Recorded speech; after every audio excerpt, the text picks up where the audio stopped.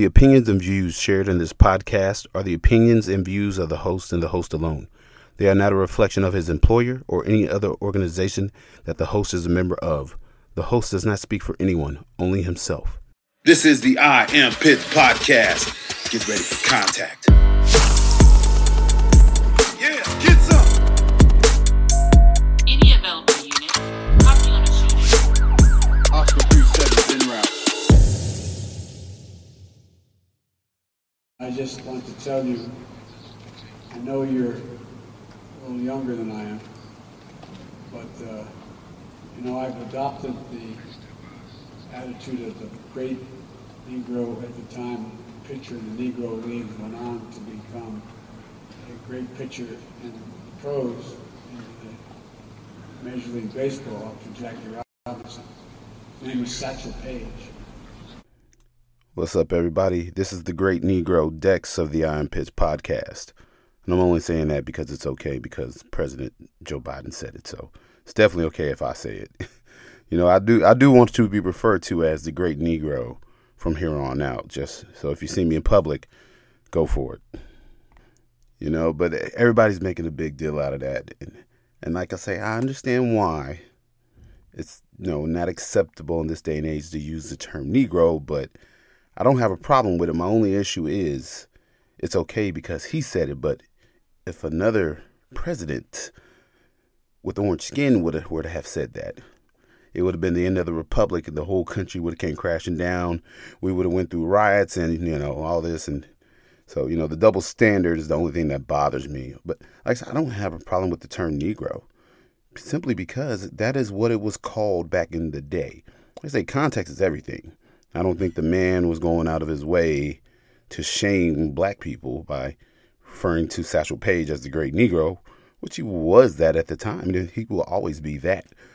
And the Negro Leagues was a thing, and that's what we called it. So I'm not appalled by his usage of the word. But at the same time, I tell people, ladies and gentlemen, this is dude's as old as a mummy, man. The dude's like 150 years old. I don't know how old Joe Biden is.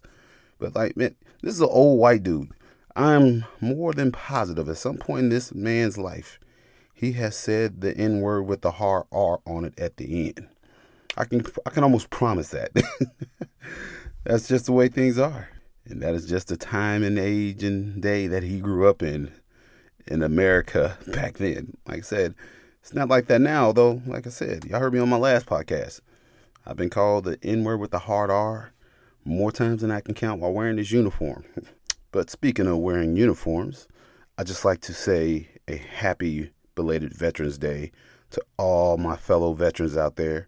Thank you for your service. Thank you to all those who are still serving. And thank you for what y'all do, man.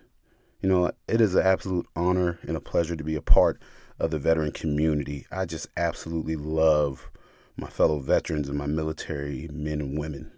We all share this unique, special bond, and regardless of when we served, what war we served, or if we didn't go to war, or what branch, we are all able to just come together and recognize, with the struggle that it takes to wear the uniform and to keep this country free. We deserve so much more than what this country gives us due to the sacrifices so many of our friends have made. Service members killed in action overseas and shedding their blood on foreign soil so that we over here might continue to live free. But there's one reason that we all love being veterans, and that is for the free meals on November 11th on Veterans Day. My God, America, thank you so much. Who can pass up a free Grand Slam meal at Denny's? Or who could pass up a free meal at Chili's? Typically, I don't like to partake in a lot of those free things for veterans on Veterans Day because, let's be honest, I know we all signed up so that we could eventually have these free meals. But personally, I don't like going because standing in those long lines full of hungry veterans wearing their thank me for my service hats, standing in those long lines just reminds me of being in the Army and the old saying that we always used to get told, hurry up and wait. So I'm really adverse to just standing in lines for a free meal. Personally, I'd rather just go during the week and pay for my meal full price and not have to worry about the line. But as I said on the Iron Pits Facebook page, this year I'm feeling a little bit more patriotic. I'm feeling a little bit more freedom and just feeling a lot more love for America and the veteran community, just with all the craziness we've had going on in this country and the amount of Americans crapping on our own country. So this year, I actually took off from work early and I told my wife, you know what, we're going to go out, we're going to enjoy a free meal. And we went to Chili's. Man, I went to Chili's and thank God that there was really no line because I got there kind of late. So when I get there, I put on my 10th Mountain Division Thank Me for My Service shirt. And as soon as I walk in, this little white kid, this kid was probably about 7, 8 years old. He walks up to me, he looks at me, and he says, "Mr. Negro, thank you for your service." I'm joking. But no, this little white kid, he did run up to me, man. He said, "Thank you for your service, sir." And he reached into his pocket and he pulled out this challenge coin and he gave it to me. Man, then I went over to his family at the table and they all thanked me for my service. Man, it was just absolutely phenomenal. And like I said, that is the one thing I love about the veteran community is that for a lot of us, color is just not a thing. We were just all green. Like I say, yeah, you get those that come in that just, they go the extreme one way or the other. But for the most part, and when you're in combat, you don't care the color of the person next to you. You only care that they got the same uniform and that he's going to watch your back or she's going to watch your back when it hits the fan. That's all that matters. And so I sat talking with his family. He was a Vietnam veteran and he served with the 1st Cav over in Vietnam. I mean, and this kid was just the sweetest little kid, man. And when the way this kid came up to me and just opened up to me and started talking to me and thanked me for my service, it just puts to bed this whole notion that America and white people are just these evil breed of people that just hate people with skin color like mine. And that is just not the case at all. They saw me as a fellow brother, a fellow veteran, and nothing more. There was no judgment made on me on anything else other than thank you for serving just as I served. And to that family, that little kid, thank y'all so much. I mean, that absolutely made my day. I'm going to put that little coin in my collection and I'm always going to remember where I got that coin from. I say it was a great experience. And I also had another great experience this past week. Shout out to Professor Barry Denton, who is also a retired LMPD officer. He's actually the guy that hired me and brought me onto the police department. He's also a professor over at U of L. And so Dr. Denton invited me over to the campus to talk to 3 of his classes about policing in America in this day and age and just what my experience was during the riots and what my experience has been as a cop for the last 12 years and also my experience down on the border. So I'm not going to lie, going in, I was absolutely nervous. Why? Because I hear all the craziness that goes on these college campuses. And my first notion was, man, these kids are going to come in here and they are going to just try to rip me apart limb from limb. And I ain't gonna lie, I was mentally prepared and ready to go. But I knew going in that these kids are expecting to be offended. And these kids are expecting me to say some crazy off the wall stuff. Even though the things I'm saying are not crazy and off the wall. They are just the truth and things from my perspective. So when I went in not with the hope of changing anybody's mind. I didn't go in with the hope of making somebody conservative. I went in just simply looking to express what I have been through and what my individual experience has been. Not to discard or discredit their experiences or the experiences of their friends, but to simply explain what I have been through in this country and what I've been through as an officer and as an agent down on the border and the things I've seen with my own eyes. I did not go in looking for confrontation and to offend. And the reception I received from these students who are definitely young and definitely woke was actually positive. Nobody really rebutted me and was like, you're evil, you're Uncle Tom and you're all these evil things. man, these kids actually sat and listened to me. And nobody really had too many questions, honestly, and I was surprised. Absolutely surprised, man. And these kids' minds, they seemed very open and receptive to everything I had to say. Now, whether they agreed with it or not, I don't know. But it was actually very refreshing to have had that experience with some very young people, in those classes. And it was so positive, man. It just really rejuvenated me and just made me feel good about the future, this country and this city. A couple people hit me up afterwards like, man, I want to be a cop because of you. And man, it was just absolutely phenomenal, man. I mean, I wish I could have more of those interactions. But like I tell people, you have to realize there's a certain way to go into these situations and a certain way to talk to people. Like I said, now I'm not in there watching my pronouns. I'm not doing all that. Like I say, I'm just being straight up and honest, but I'm doing it in as respectful of a manner as possible. I say, I'm not walking on eggshells. I told them everything how I felt. But like I say, I wasn't coming at them as a hardline conservative. I just came at them as Dexter. That's it. I just came as me. And they received that. So to the students at U of L, the U of L, staff, and to Dr. Barry Denton, thank you all so much for having me. I really hope that I can do this again. And I hope that I've inspired you all. And hopefully I have some future candidates that are going to be stepping up and putting on the LMPD badge here in the near future. And like I said, just going to this situation expecting so much wokeness, I was absolutely caught off guard. And I was actually caught off guard by something else. I feel like we're starting to see a little bit more pushback and blowback from those in this country that are stuck in the middle, that are not part of the woke majority. I feel like citizens stuck in these cities that have been defunded and just absolutely crime-ridden because people have decided to defund the police. And I feel like the people in these defunded cities are starting to make more of a ruckus with their vote as opposed to actually going out here and burning down the city.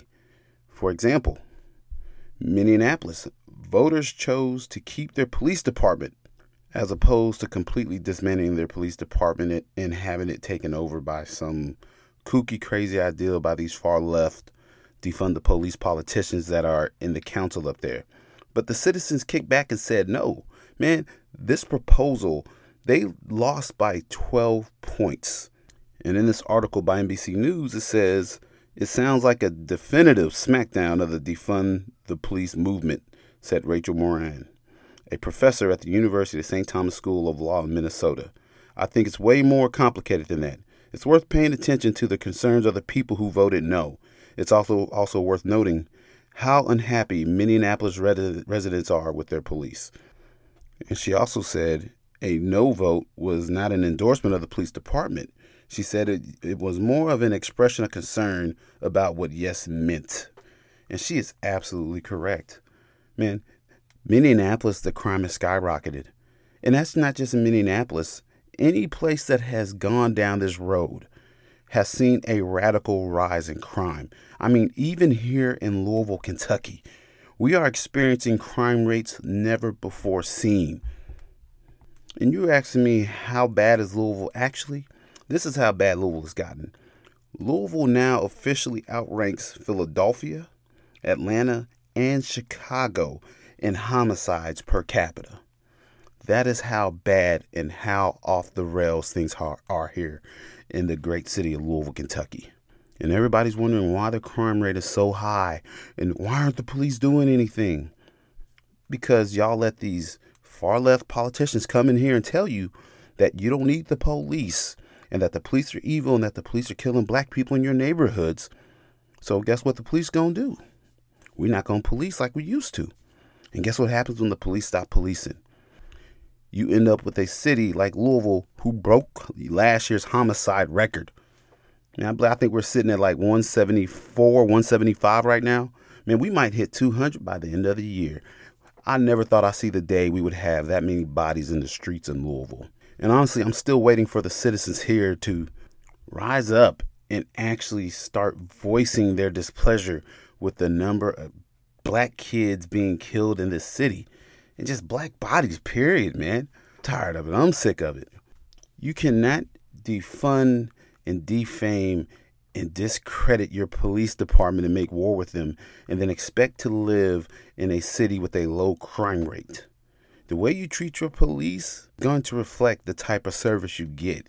When I say we are still out here giving good service, but my God, proactivity is down and crime is up. And you want officers who don't live in these communities to come here and put it all on the line so that you can live safe. But if they make a mistake in doing so and they are crucified, they're going to lose everything that they've worked for. They're going to lose everything that keeps them and their family secure while trying to make your family safe and secure.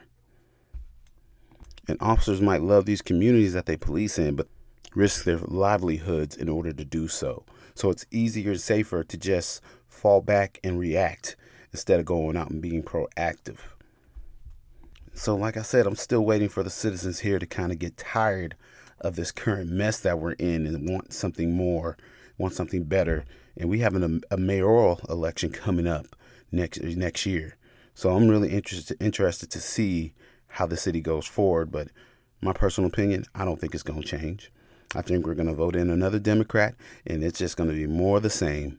But even in a place like Portland, Oregon, man, Portland has been off the rails as well. Portland's mayor, Ted Wheeler, who had his condo attacked by Antifa. Ted Wheeler was the biggest defunder of police and just absolute a far left lunatic, man. And this dude is now running for mayor again, but he is running on the platform of calling for more cops after a failed defund the police experiment.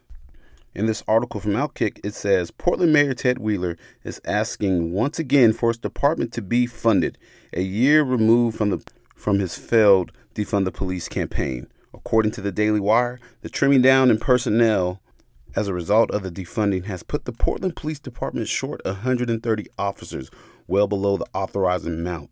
Details from the report add that Wheeler oversaw an 83% spike in homicides in 2020 as a result of less policing.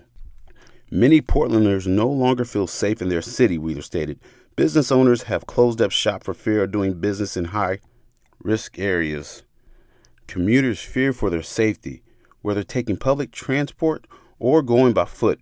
Parents are scared to let their children play outside. I wonder why, Mayor Wheeler. I wonder why. It took you a whole year to figure this out, bro. Are you serious? I could have told you this from the start this was going to be the outcome. But who am I? I don't know. I'm just a Negro in a uniform. I don't know anything. All of this has been a political knee-jerk reaction to a few bad episodes with police officers that do not make up a majority of the interactions officers have with the public. But because of politics, that's why. Like I said, people are playing politics with your careers and people are playing politics with your lives so that they can stay in office. And who's suffering for it? The community. That's it. And things are off the charts in Seattle as well. I'm sure everybody remembers Chaz in Seattle, where they started their own little city within the city and their own little police department. It was an absolute joke, but it was a no-go area for police officers and citizens. And I felt so bad for the people that worked down there and had businesses and homes. There was no police response able to get there. And the clowns running the circus there weren't able to do anything. And these people suffered for months. And that's all at the hands of the Seattle government. And I just read an article from Newsmax that states Seattle's so dangerous, they will escort public workers out of the city. King County will be escorting public sector workers based in Seattle's downtown and Pioneer Square to a nearby train station and ferry terminal on November 15th as crime increases to record levels in Washington's largest city. King County is launching a walking bus pilot program where county employees can join their colleagues in facilities management division security escort each evening, walking to the King Street station at the Coleman Dock from the downtown campus. This is ridiculous. You already had a police department. You had people willing to put on the uniform to serve and protect the citizens in your city, and you tied their hands from doing so. And now you're having to fork out more money and come up with new ways and ideals, trying to reinvent the wheel that was already working because of politics. But never fear. The citizens in Seattle, they are at their wits' end. and they are tired, and they are making their voices heard with their vote. The citizens in Seattle elected their first Republican Attorney General since the 1980s, and she's the first female to ever do it. And she beat out some crazy left-wing nutcase that's a police abolitionist. And not only did she beat her, she won with a 58-41 percentage win. That is phenomenal, and especially in a place like Seattle. Man, I honestly thought Seattle was so far gone, we might as just well go ahead and sell it to Russia and China. But as I said, people are waking up from the wokeness, and people are starting to realize that this whole defund the police thing is absolute nonsense. People are tired of living in fear. People are tired of living in filth. People are tired of not being able to let their kids outside to play. Who wants to live like that? Nobody does. Republican or Democrat, left or right. Nobody wants to live in a crime-ridden neighborhood. But some of us have just gotten so comfortable living in chaos that it's normal, that we can't see anything other than what we have. You know, as bad as things seem as they are in this country right now, the American fighting spirit and the spirit of freedom and liberty continues to live on. It continues to live on even in these far left-leaning cities, man. You just can't silence that. You just can't continue to corner American citizens in a wall and force crime upon us and force all these far left ideologies on us and think that it's just going to be okay in the end. Eventually, we're going to rise up and fight back. And like I said, it's starting to happen, and it's starting with our votes. And I really hope and pray that it continues to spread far and wide across this country, because we need it now more than ever. And another place that needs it right now is Kenosha, Wisconsin, due to the Kyle Rittenhouse trial that is currently ongoing. Today is currently Tuesday, and I believe that they're getting ready, that the jury's deliberating right now. And so I'm going to weigh in on what I think about this whole thing. And these are just my opinions and my views. Some of you might agree, some of you might not agree. And guess what? This is America. That is absolutely okay. We don't always have to agree on everything. I don't expect everyone to co-sign on me. I do not want to live in an echo chamber where people just pat me on the back. Way to go, Dexter. You really showed them and told them. You know, like I said, I don't want to have to necessarily be right. I am just looking more so to be reasonable in this day and age. You know, I'm not looking for a win for the far right. I'm not looking for a win for the far left. I'm looking for a win for the American people, the Constitution, and common sense. And so my personal opinion on this whole thing is, there's a saying I've always heard. It says, everybody wants to be a gangster till it's time to do real gangster shit. And well, in Kenosha, some real gangster shit happened. And people are not able to deal with the fallout of what happened. Emotionally, people aren't able to handle and deal with it. But regardless of if you're in support of Kyle or not, if you feel for the people that he shot or not, all these people got exactly what they wanted. In my book, I Am Pitts, there's a chapter called This Is What I Wanted. And in that chapter, I detail the first time I've learned of somebody that I went to high school with and knew that died in Iraq as I was in Kuwait getting ready to cross the border. And I go into further detail about how it feels to lose people in my battalion in our sister company. And I talk about how I was so excited and just elated and just so eager to get into combat. All I wanted to do was carry a rifle and go fight the enemy and kill, because it looked so glorious on the TV as I watched Black Hawk Down. All I wanted to do was just fight, and I just wanted the glory of war and combat.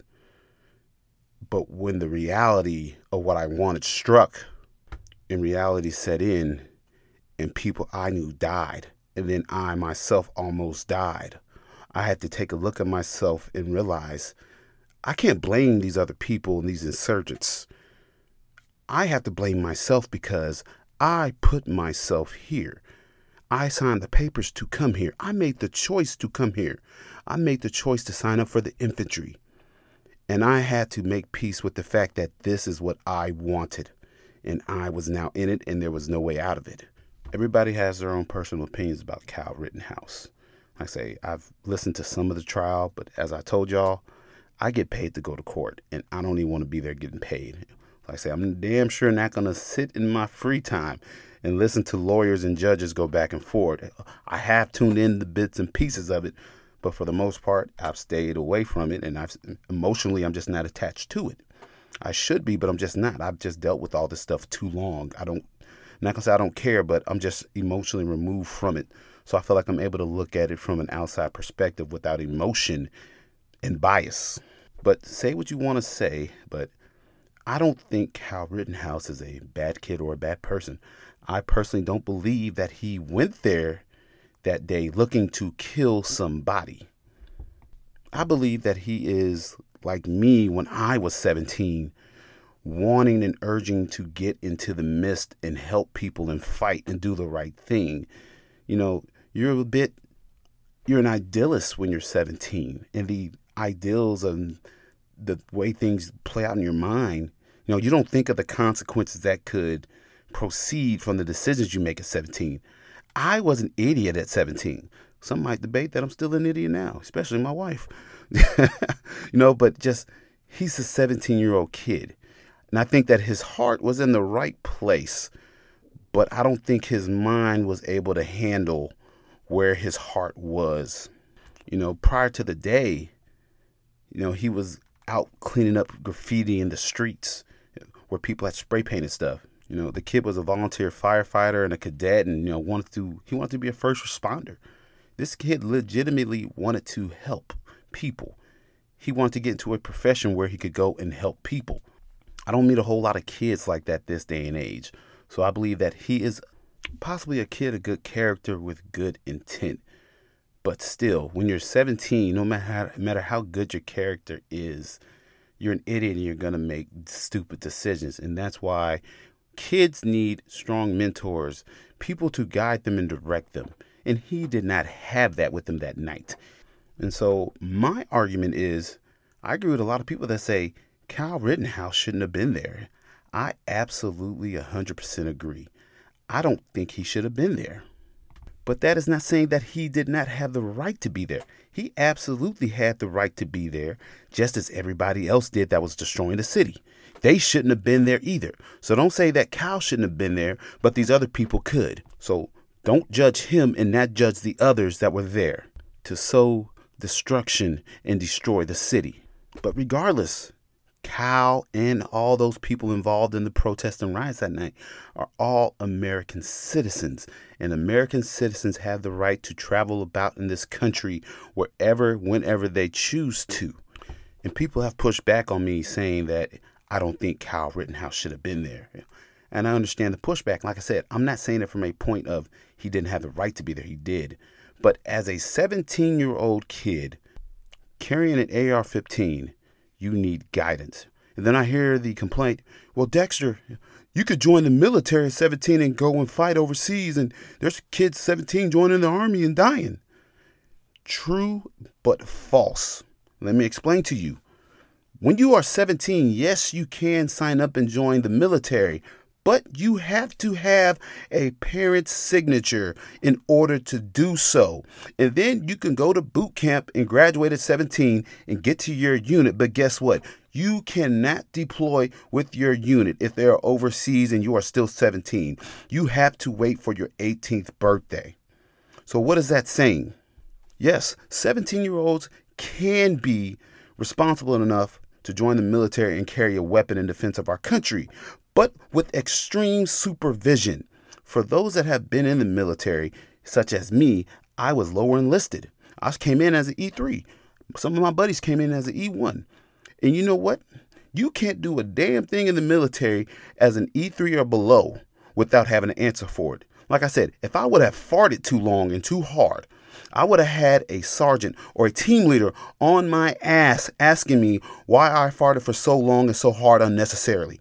And I would be punished for doing so.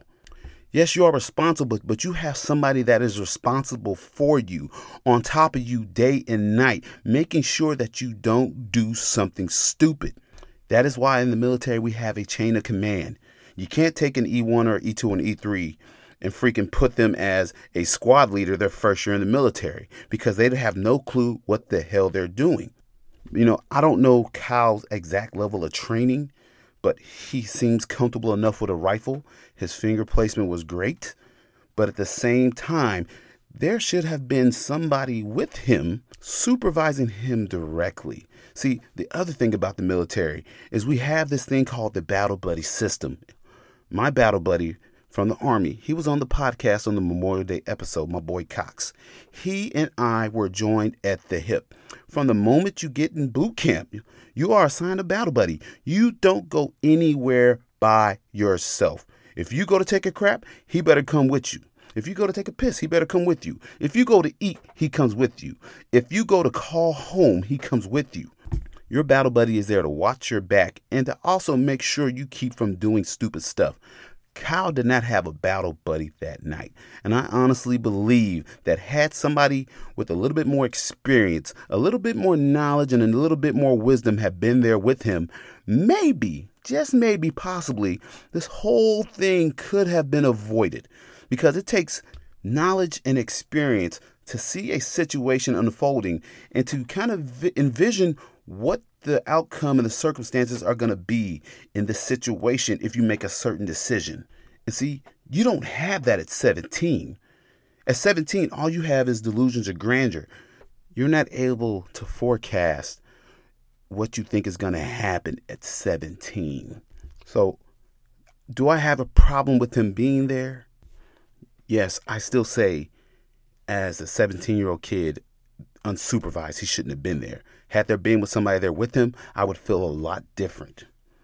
And seeing him up on the stand give his testimony and crying, I'm not going to lie, that kind of hit me in the feels, but at the same time, a part of me, I just cannot have sympathy because he put himself in that situation. And because he did, he now has to live the rest of his life and carry this burden of taking 2 lives. When you're 17, you're not supposed to have to take lives in your own community. When you're 17, you're not supposed to have to shoot 3 people as you're fleeing to preserve yourself and save yourself. That's not what 17-year-olds are supposed to be doing. 17-year-olds do not possess the emotional intelligence to be able to carry out that act. And you saw it on the stand. Some people say he was crying. His crying was fake. I don't know. I can't judge him on that. I can see why some might say it was fake. Maybe his lawyers coached him into it. I don't know. But at the same time, I've seen grown men who I've served with that are tough guys break down and cry as such as he did on that stand because they killed somebody. They killed the enemy. An enemy that was trying to kill them. If a soldier in combat pulls the trigger and snatches a soul and he has trouble with it, why would you think a 17-year-old kid still in high school would be able to handle that? Then the argument is, over the weapon, the AR-15. Everybody wants to argue, the constitutionality of it and should he have had it or not. Like I said, I don't know the law, and I don't really know if he transported it across state lines. Like I said, I've not paid that much attention. But this is what I'll say. You have the right in this country to defend yourself. And how you choose to defend yourself, if somebody's coming at you with deadly force or what you perceive to be deadly force, you are allowed to use that exact amount of force. And of course, it's different from state to state. But overall, you do not have to wait to become somebody's victim. This kid was chased down. He was retreating. Chased down. Somebody fired a shot. And see, what people need to understand about our country and the Constitution, and I have always said this, yes, Americans, we have freedom of assembly. We can travel where we want in this country. Americans, we have the right to bear arms. We can carry weapons, and it's, per state to state, it changes and it's different. But overall, we can have our firearms. But what people don't understand is that just because something is legal and the Constitution says that we can do such, does not mean that we can just willy-nilly go about and do whatever we want without thinking that there are going to be consequences and repercussions. See, freedom and liberty are awesome things in this country, but they don't come cheap. Freedom and liberty comes with great responsibilities. And the choices that you make based upon your freedoms and your rights, they have consequences. There's nothing in the Constitution that says I can't go out here and sleep with multiple women. Nothing in the Constitution says that. Nothing in state law says I can't do that. But see, knowledge and wisdom will tell you that's not a good ideal. Don't do that. And like I said, just because we can do something does not necessarily mean we should. I am 37 years old and I like bourbon. There's nothing that says that I can't drink as much as I want to drink. However, but if I go out here every day and I am downing bottles of bourbon every day and my liver starts to fail and I die, that's on me. The Constitution didn't tell me how much bourbon I had to drink or I could drink. I made the choice to drink as much as I wanted because that's my freedom of choice. That's my liberty. But there are consequences to that. You know, we live in this day and age where people are just hardline constitutionalists, shall not be infringed upon, or I'm an American, I can go wherever and do whatever I want. You absolutely can. But if you are not of common sense, you are going to walk yourself into a situation that you don't want to be in. And then when it's all said and done, you're standing on the stand crying because you had to kill multiple people. I'm not going to feel sorry for you. And it's the same for the people that were shot and killed by Mr. Rittenhouse. These are not victims in my eyes. They didn't have to be there. They chose to be there.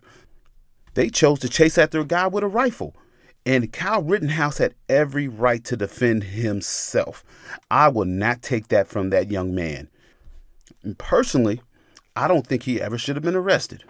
I think he should have been detained, questioned, and then released.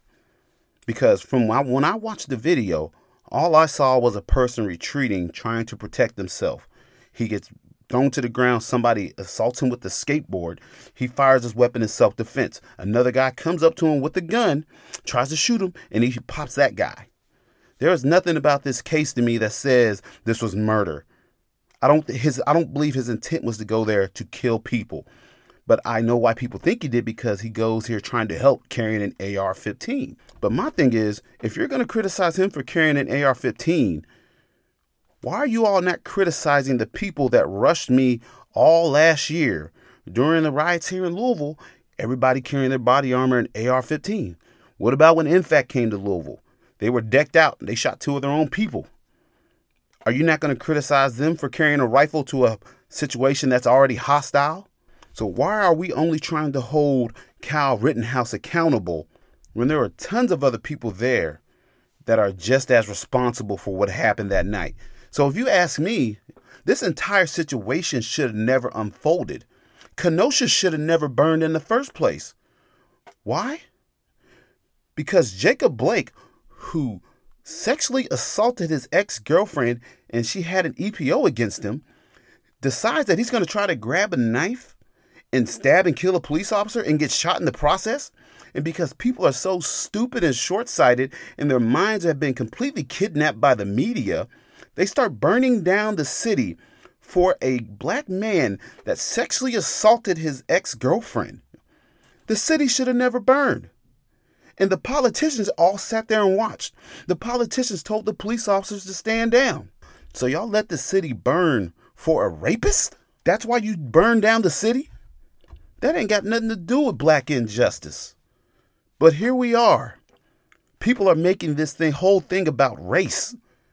Kyle Rittenhouse shot and killed 2 white people, and he shot a third person who was white.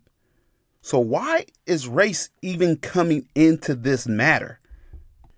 Some lunatic nutjob leftist politician named Gregory McClavey said on Twitter, employers, consider giving your black employees a day or 2 off after the Rittenhouse verdict. Regardless of the outcome, it's going to be hard for black people to work, and it isn't fair to expect them to. Bro, what the F? What does this have to do with black people? Nobody black was shot during this thing. But some odd reason, you and your wokeness, God bless me, I'm telling y'all, just woke white people drive me insane. All he's trying to do is get some kudos and get some clout, trying to be the great Negro savior. That's all it is. Man, it ain't got nothing to do with race whatsoever. And to all the people that like that comment, yo, please put yourselves on a spaceship and launch your asses out into space and get off this earth. For the love of God, man. Oh, my God. Like, my blood pressure is just boiling because people do this stuff intentionally. And people are buying this hook, line, and sinker, man. And just playing into it because people are so over-emotional of this whole thing. So I hope when they come back with the verdict today, I hope and pray that they find Kyle Rittenhouse not guilty. Maybe on some lesser charges they could find him guilty on. But guilty of murder? No, sir, I don't think so. But like I said, at the same time, I want him to, be not guilty. I don't think this young man deserves to go to jail for the rest of his life because he was at a place that he had the right to be, and he had the right to defend himself. That is not cause to put that kid in jail for the rest of his life. But like I said, at the same time, I do not feel bad for him on the stand crying because he put himself in the situation. And if there's definitely one person I do not feel bad for, it is the child molester himself, Mr. Rosenbaum, who got exactly what he wanted and wished for. Hey, shoot me, nigga! Shoot me, nigga! I'm like, bust on me, for real. Yeah, that's Antifa, man. Oh, we got a gun, baby. Oh, they shooting. Oh, he shot. You know, the Bible says in Proverbs 18:21, the tongue has the power of life and death. Matthew 7:7-8 says, seek and you shall find. Knock and it shall be opened unto you. For everyone that asks, receive. And he that seek, find. I don't know if Mr. Rosenbaum was much of a Christian. Not to pass judgment on the man, but I highly doubt it, being the fact that he was an 11-time convicted pedophile and was put on the permanent registry. And I mean, this man offended so many times. 11 victims, man. And here we are, people, Dex, that's not the Christian thing to say, bro. Let me tell you something. I'm not Jesus Christ, and I have a hard time with people that touch and hurt children. A very hard time. And I ain't that holy.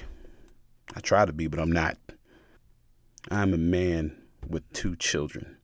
I cannot imagine somebody such as Joseph Rosenbaum getting a hold of my children. And it sickens me that so many people are rushing to defend this dude.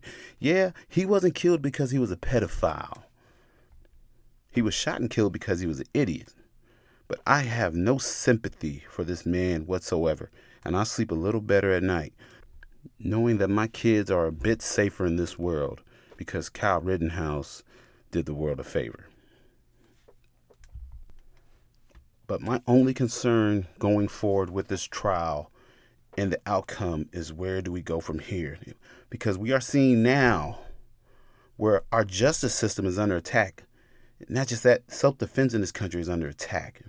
This is going to set the tone and precedent for where we go from here as a country in reference to self-defense and our judicial system. People are now already making threats to the judge and threats to the jury, trying to change the outcome of this trial by threatening the lives of the jurors and the judge. People are trying to use fear to get their desired outcome. Ladies and gentlemen, that is terrorism. We should not stand for that. It's the same thing that happened with the George Floyd trial and Derek Chauvin case. We cannot afford to let these people scare us into making the decision that they want by way of fear and putting pressure on these people. And if that happens, how can we ever again in this country, how can anyone ever get a fair trial if the jurors can be swayed by the public and the threats and the fear that they have of making what they believe is the right choice, only to have their lives turned upside down? That is not the type of country I want to live in, and that is not the type of system we have designed our court system to be. So I'm going to get ready to end this one, man. But I'm going to reiterate again. If you are going to condemn Kyle Rittenhouse for being there and trying to do the right thing, you better convict and condemn all the people that brought this situation about. I'm talking about Jacob Blake, the city council, the mayor, and all the people that went to the streets to burn this city down. Because none of this would have happened without them and the decisions that they made. Don't just put all this on the shoulders of Kyle Rittenhouse. This is not his load to carry all by himself. There's responsibility and accountability to be had way before he even got involved in this picture. So don't put the weight of this country on an 18-year-old kid's shoulders right now. This shit, like I said, this should have never came to this period. And we're trying to make Kyle Rittenhouse a scapegoat because of inept politicians and over-emotional people that can't think for themselves in this country. Ladies and gentlemen, this has been the Iron Pits Podcast. Thank you all for tuning in. As always, I truly appreciate you. Thank you for the downloads. Continue to tune in. And if you could, go to iTunes and leave me a review and rate the show. And like I said, you can also listen on Amazon Music, Google Play, Spotify, and iHeartRadio. And before I leave, I want to piggyback off my episode from last week. And I want to make this public for everybody to know. If I just so happen to fall while wearing this uniform and serving the city of Louisville, I want it to be known that I do not want my chain of command from the chief's office to be present at any of my services, because if I'm not good enough to utilize an open door policy to talk to you, and if I'm not good enough to be acknowledged, if I die in service to this community, or if I die off duty while working for this department, I don't want to hear your sympathies, and I don't want to hear how great of an officer you thought I was now that I'm dead. If I'm not good enough while I'm living and breathing, don't come and try to sympathize with my family in the event of my untimely death. But hey, God willing, it ain't no time soon, and I pray that he blesses me with many more years of life and many more years of service to this community. And I pray that he does the same for you all as well. So until the next time, this has been the Iron Pits Podcast. Thank you all for tuning in. I'll see you on the next one.